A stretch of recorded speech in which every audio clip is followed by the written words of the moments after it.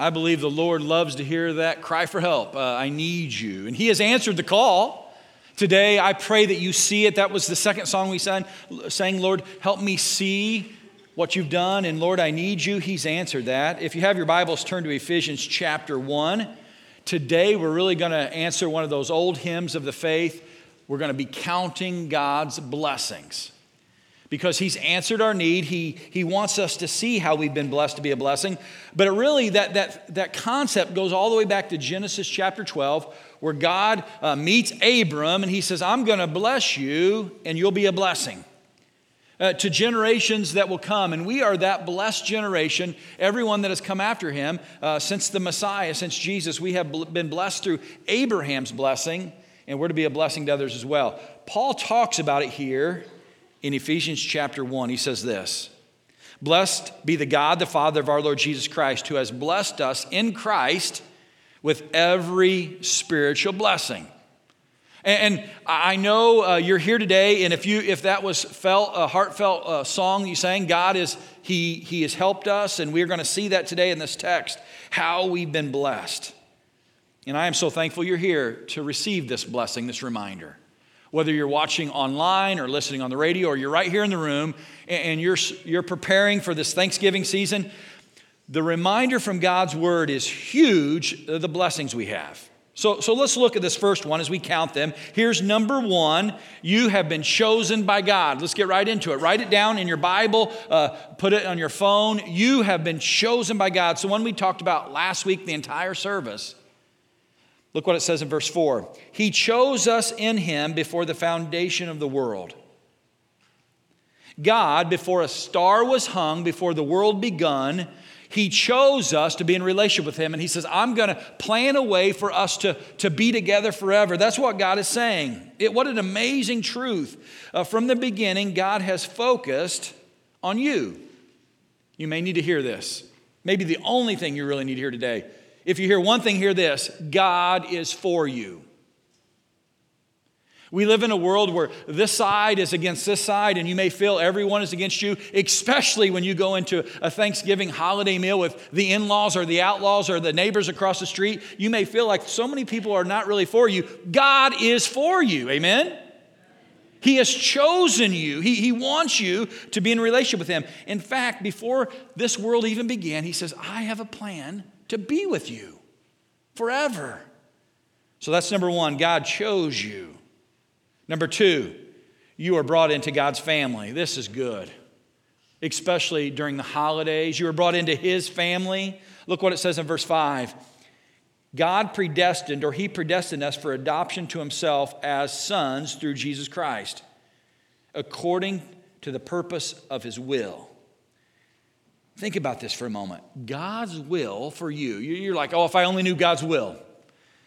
I would know what school to go to. I'd know to pursue this promotion. I'd know to do this or that. But here's God's will for you. He predestined us according to His will, that you would be brought into His family. Sometimes we think the best thing we can do as Christians is ever hope to be saved. While I think that is the pinnacle thing Jesus ever did, He saved us. His will for us is not just to be saved, but to be His sons and daughters, and there's a difference. Some people say, well, I'm saved, but I've always got to forever be trying to work out and earn my salvation. That's not what the Word of God says. He saved us and allowed us to be in His family. He brought us in as sons and daughters. That's His will. He didn't just save us from eternal death, but He brought us in so we could call Him Dad. You're like, I don't know if it's proper to call the Father Dad. Jesus did. The word that Jesus often used to have this personal relationship with the Father, He would say Abba, which is most closely translated to Daddy. I wonder if you realize God says, I'm so much for you, I've called you to be my son or daughter, and you can call me Dad.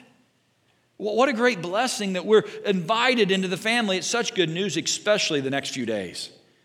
Because for some of you, honestly, it doesn't feel like you got much family.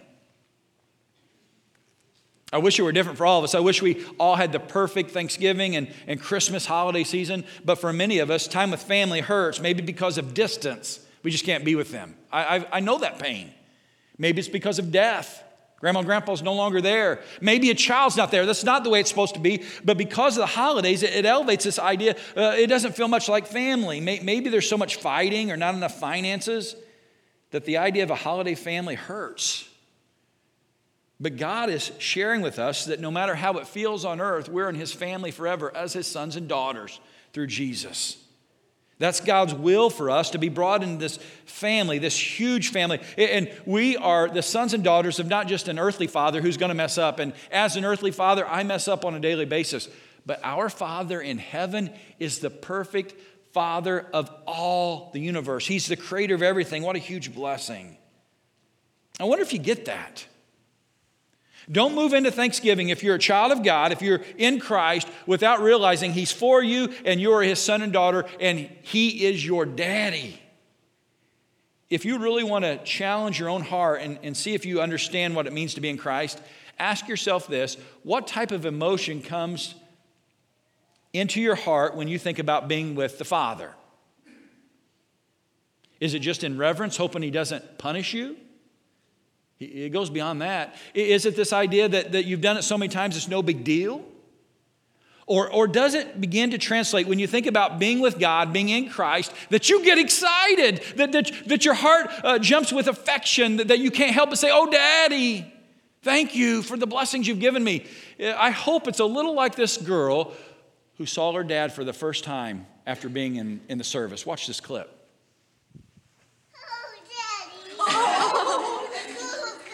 Hi.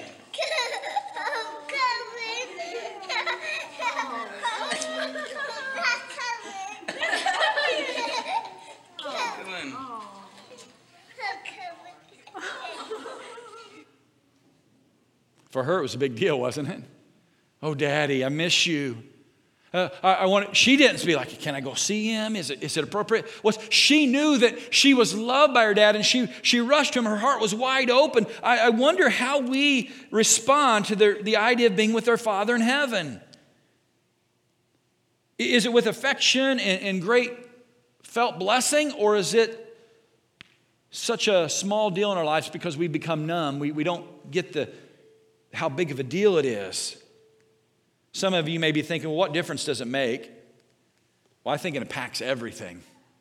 It impacts how you enter into Thanksgiving. It impacts how you come to this place of worship. It impacts how we live. It impacts how we give. It impacts the way we look at this, God's holy word.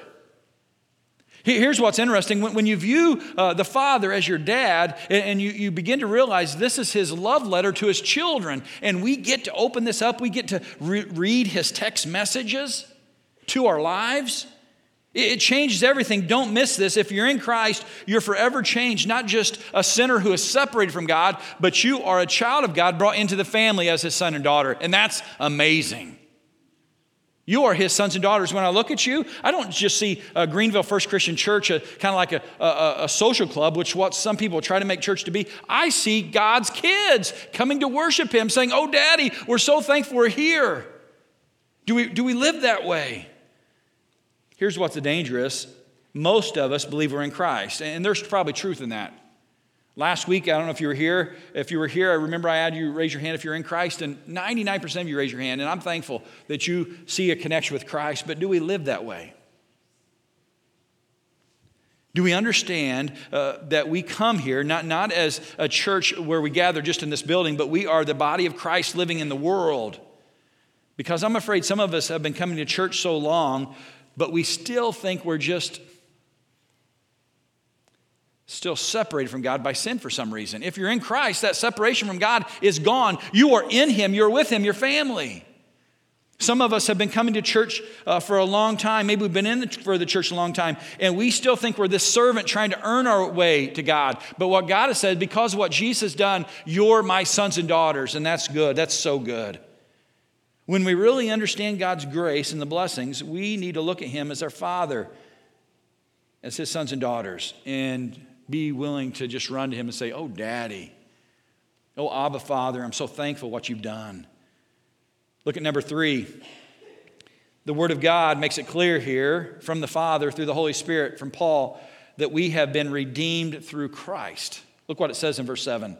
In him we have redemption through his blood, through Christ, the forgiveness of our trespasses. This is really clearly translated. You could also translate this in sin, and this is the idea that we have rebelled against God. We have made choices against our Father, and that separates us from him. But because of Christ and his shedding of his blood, those sins are removed. They're gone. We have been redeemed.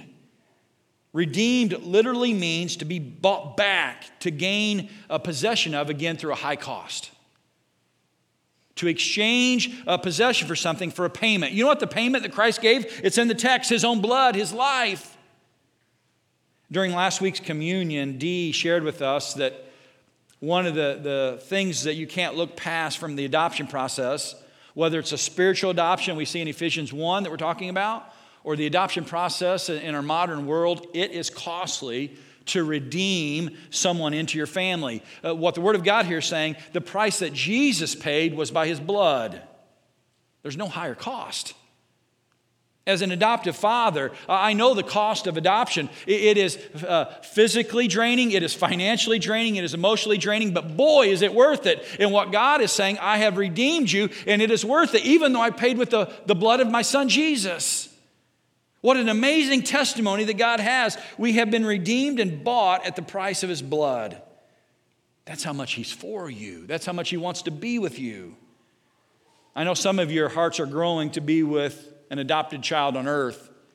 If you want to know more about that, so one more time I get to share with you. Tonight at 5 o'clock right over here in the Christian Education Wing, we're going to have an adoption and foster care class led by our very own Chrissy and Shannon Graham, and a lot of a great experience. If you just want to know a little bit more how you can help her and get plugged in that, be here at 5, okay? What a great blessing. But God says, I've paid more than money, I paid more than my emotional, I gave my son's own blood so that I could redeem you. It's the ultimate price. Why did he pay that price? Because no other payment was sufficient. But Christ's blood covered our sin. It removed our sin as far as the east is from the west. So that's number 3. We are redeemed. Number 4 is this. God lavished the riches of his grace on you. Look what it says in verse 8. According to the riches of his grace, which he lavished upon us. Here's what this is basically saying. God does not hold back. Amen? I mean, it's just true. With his children, man, I want to give my children every opportunity they have, and I'm just an earthly father. The Bible says if there's any good gift, it comes from heaven. It comes from God. God does not hold back. He lavishes on us these great gifts. He pours out his love and his grace. It's incredible. I wondered this week how I could communicate to you how just extravagant his lavish love is, how he pours it out.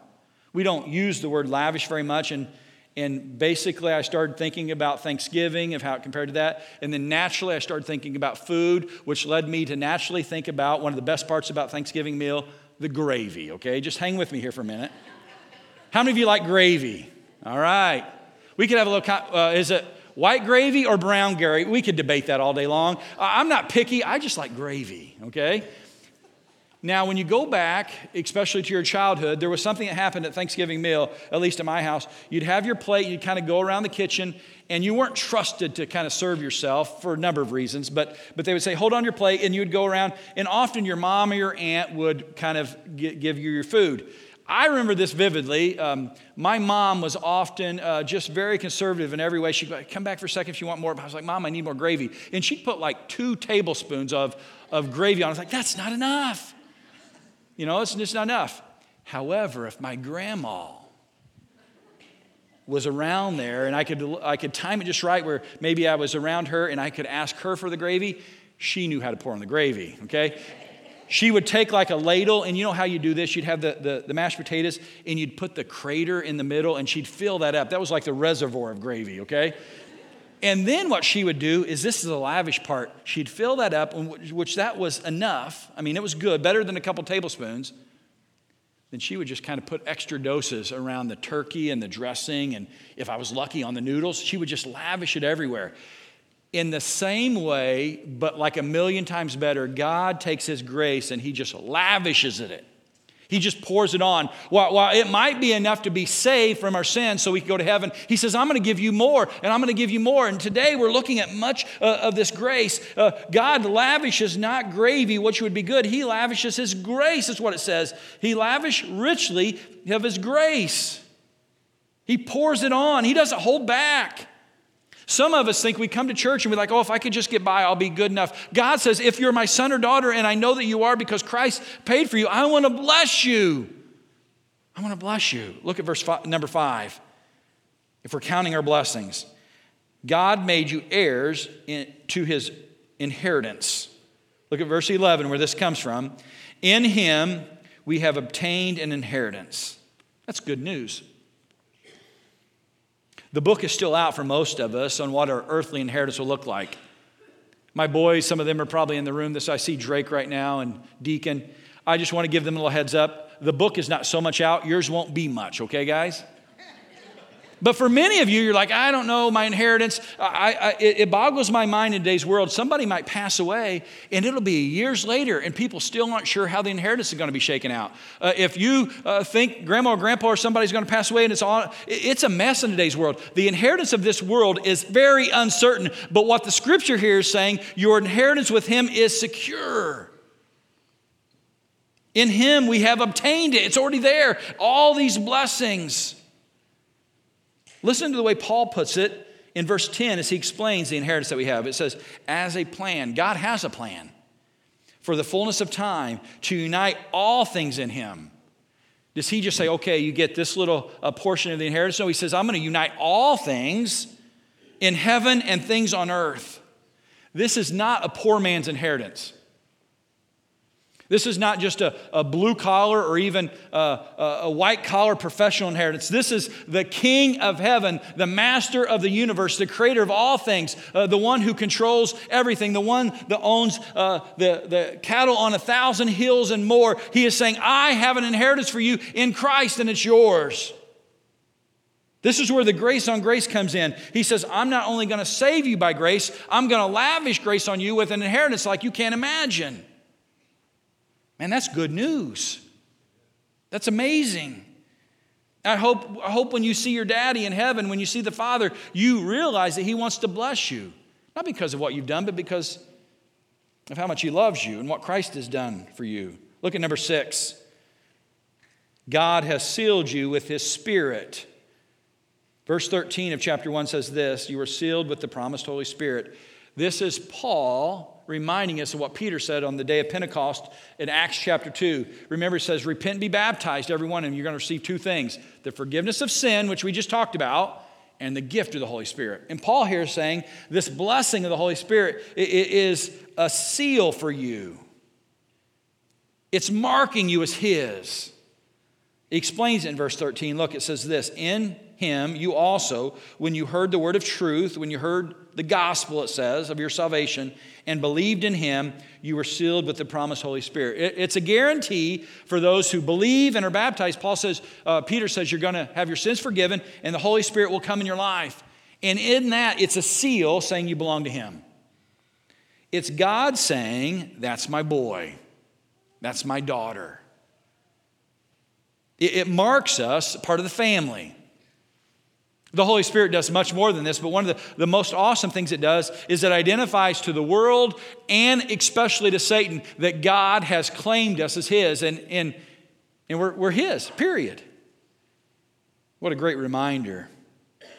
Growing up, one of the moments that's burned into my memory that's just such an affirmation to who I am, who I belong to, was, I believe, it was probably a 7th grade basketball game. The junior high basketball season is upon us now. If you have anybody in your family in junior high, I encourage you to go watch that. It is chaos, crazy, and also pure basketball at the same time.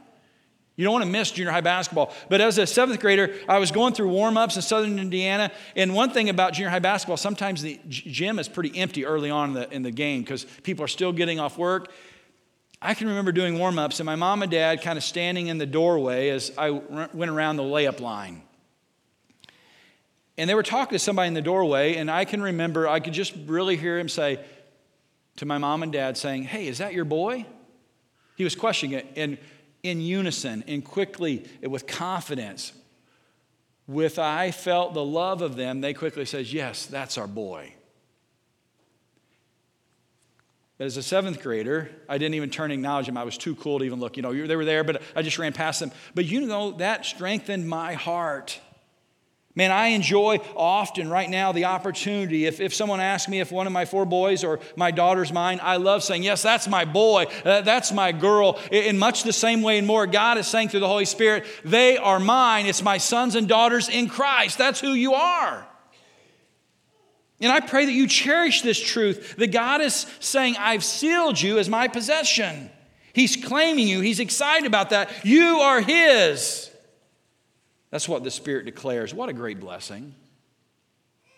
If today you've come here today and you're like, I don't even know who I am. I don't know where I fit in. God is shouting, you're mine. You belong to me and my family. I've sealed you with the Spirit. Here's the last one I want us to cherish today, number 7.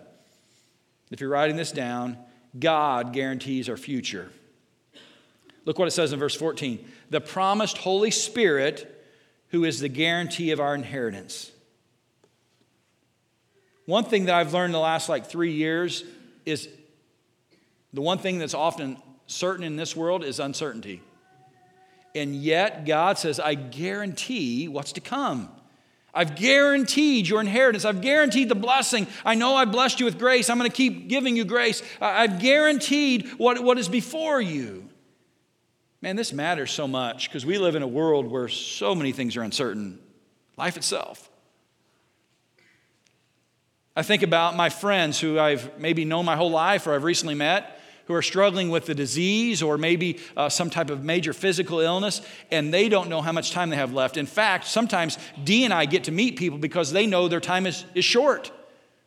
Maybe they've got 2 years, maybe 2 months, maybe 2 weeks. And Dee and I will go through the hospice care program and we'll get to meet them. And at first glance, it's sad. But here's what's cool. Whenever I find out they're in Christ, here's what I get to share, and I'm sharing with you now. That if you're in Christ, while your physical life is uncertain, spiritually, your life is secure. Your inheritance is complete through Christ in the Holy Spirit. Amen?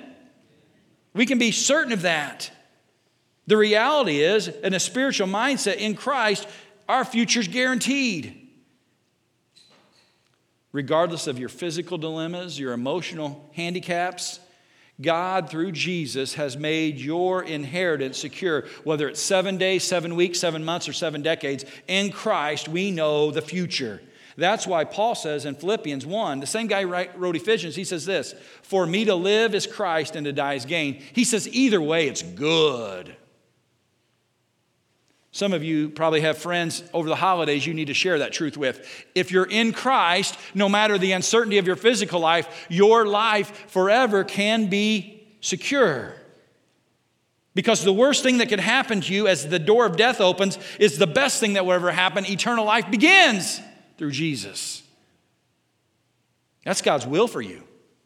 If you look at this whole text, God's will is all these things put together for you. But it's not about you. Here's the curveball. Here's the thing. You're like, Tyson, I've known most of these things, and I know that I can be blessed. Here's the interesting thing. You have been blessed with all these things to be a blessing. That's what the original text said. Blessed be the Father of our Lord Jesus Christ, who has blessed us in the heavenly realms with all the spiritual blessings. We have been blessed, not so we'll be comfortable, so that we'll first be a blessing to God by singing and praise, and we'll be a blessing to others by pointing to Him. You have not been blessed to be comfortable and to sit back and soak up Thanksgiving and all that it has. You have truly been blessed to bring praise to God.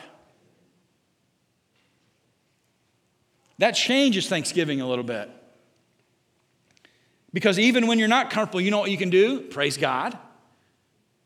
When you're feeling blessed or non-blessed, you can praise God. That is His will for you in His name, in Christ, to bring Him glory. You've been blessed to be a blessing. 3 different times, this text in Ephesians 1 says this, to the praise of His glory. Now, we got all these blessings, like 10 or 12 of them, is for the praise of His glory. For the praise of His glory. For the praise of His glory, He chose us. For the praise of His glory, He brought us into His family. For the praise of His glory, He redeemed us from our sins. For the praise of His glory, He pours on the grace, He lavishes. For the praise of His glory, He gives us an inheritance. For the praise of His glory, He seals us with the Holy Spirit. For the praise of the glory, His glory, He guarantees our future. For His praise. So it's really not about us? No. It's really about the Father in heaven who has blessed us with all the spiritual blessings in the heavenly realms. Yes, it's for His glory. I mean, think about it. God lavishes on us the very best things. And what's the very best thing He could ever pour on us? What's the very best thing we could ever put our eyes on that would get us excited? It's Him. And giving Him praise for His glory. When you experience something truly amazing, we naturally celebrate it. Our response to a blessing in Christ shouldn't be, is this the time I should get excited? Is this the time that something's good that I should praise Him? No, it's a natural thing. I don't have to, but I love to praise Him. What an amazing testimony of what God has done for us. Some of you get it. You know how this works. Raise your hand if you're a parent or a grandparent. A lot of you in the room. If you're like 13, like Drake, and you raise your hand, just because all hands went up, it wasn't supposed to go up, all right? Like everybody's hand almost went up in the room. Now, I'm picking on Drake. He didn't really raise his hand. But if you're a parent or a grandparent, you know this. Let me explain to you this way. When you first see your child or grandchild, you don't have to ask yourself, should I love this person? When you first see a child or grandchild, you don't have to say, should I be excited? You can't hold a grandparent back from telling everyone they know about the blessings of their new grandchild. It happens naturally, in much the same way, but a little bit less. If you're a teenager recently and you just got your license, you're like, oh, it's no big deal. I just got my license. I can now drive. You get excited about that. One of the most reoccurring posts on Facebook, it seems like, because I've got friends of friends who are everybody's turning 16. It's this celebration, kids can drive. Or how about if you're a child? I don't care how old you are, whether you're 12 or 102. On Christmas morning, when someone says Merry Christmas and hands you a gift, you don't have to ask yourself, is this for now? Should I get excited about this now? Or maybe I should put this aside and open it in July. That's not what you do. You're like, this is awesome. Merry Christmas to you. And you unwrap it and you're like, thank you. Or how about this? Maybe some of you guys will get this. No matter if you've got kids or not, if you've got a football team. And on Thanksgiving, after eating all the gravy and the turkey, you sit down on the couch and your favorite football team is in a tie game. And in the last seconds, your favorite football player throws or runs in a touchdown and they score. You don't sit on the couch and be like, that was good. Should I cheer? Should I get excited? No, you go crazy. I've seen some of you, the excitement that you have. And sometimes it gets wild. It looks a lot like this. Watch this.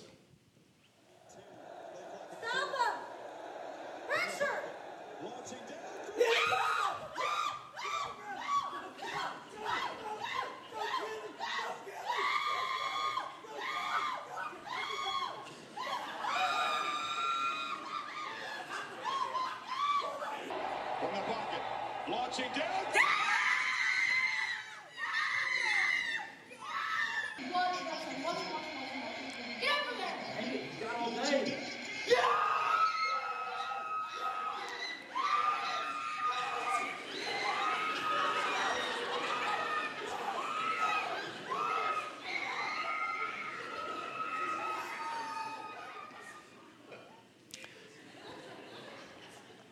That dad ran right past his wife. She was looking to grab him, and she went off the couch and fell. I love the one with the little boy. All of a sudden, you don't even know he's there, and all of a sudden, you realize he's celebrating even with just his underwear on. He's ready to go. That's some of you in your house when things go well.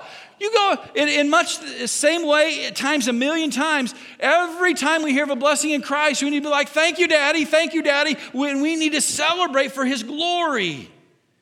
We don't have to consider, now is the time? Can I get excited about this?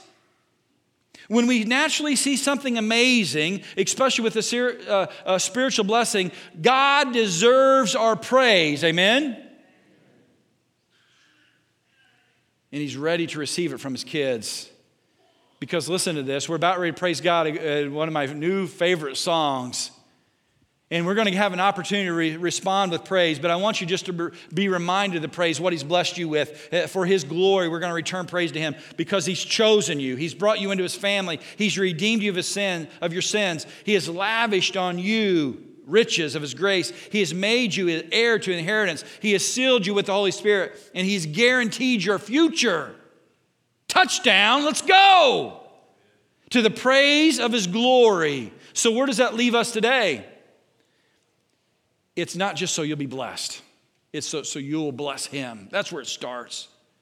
So that you will praise him, so you'll lift up his name. If you're not in Christ today, you can still praise him because he's been good to you.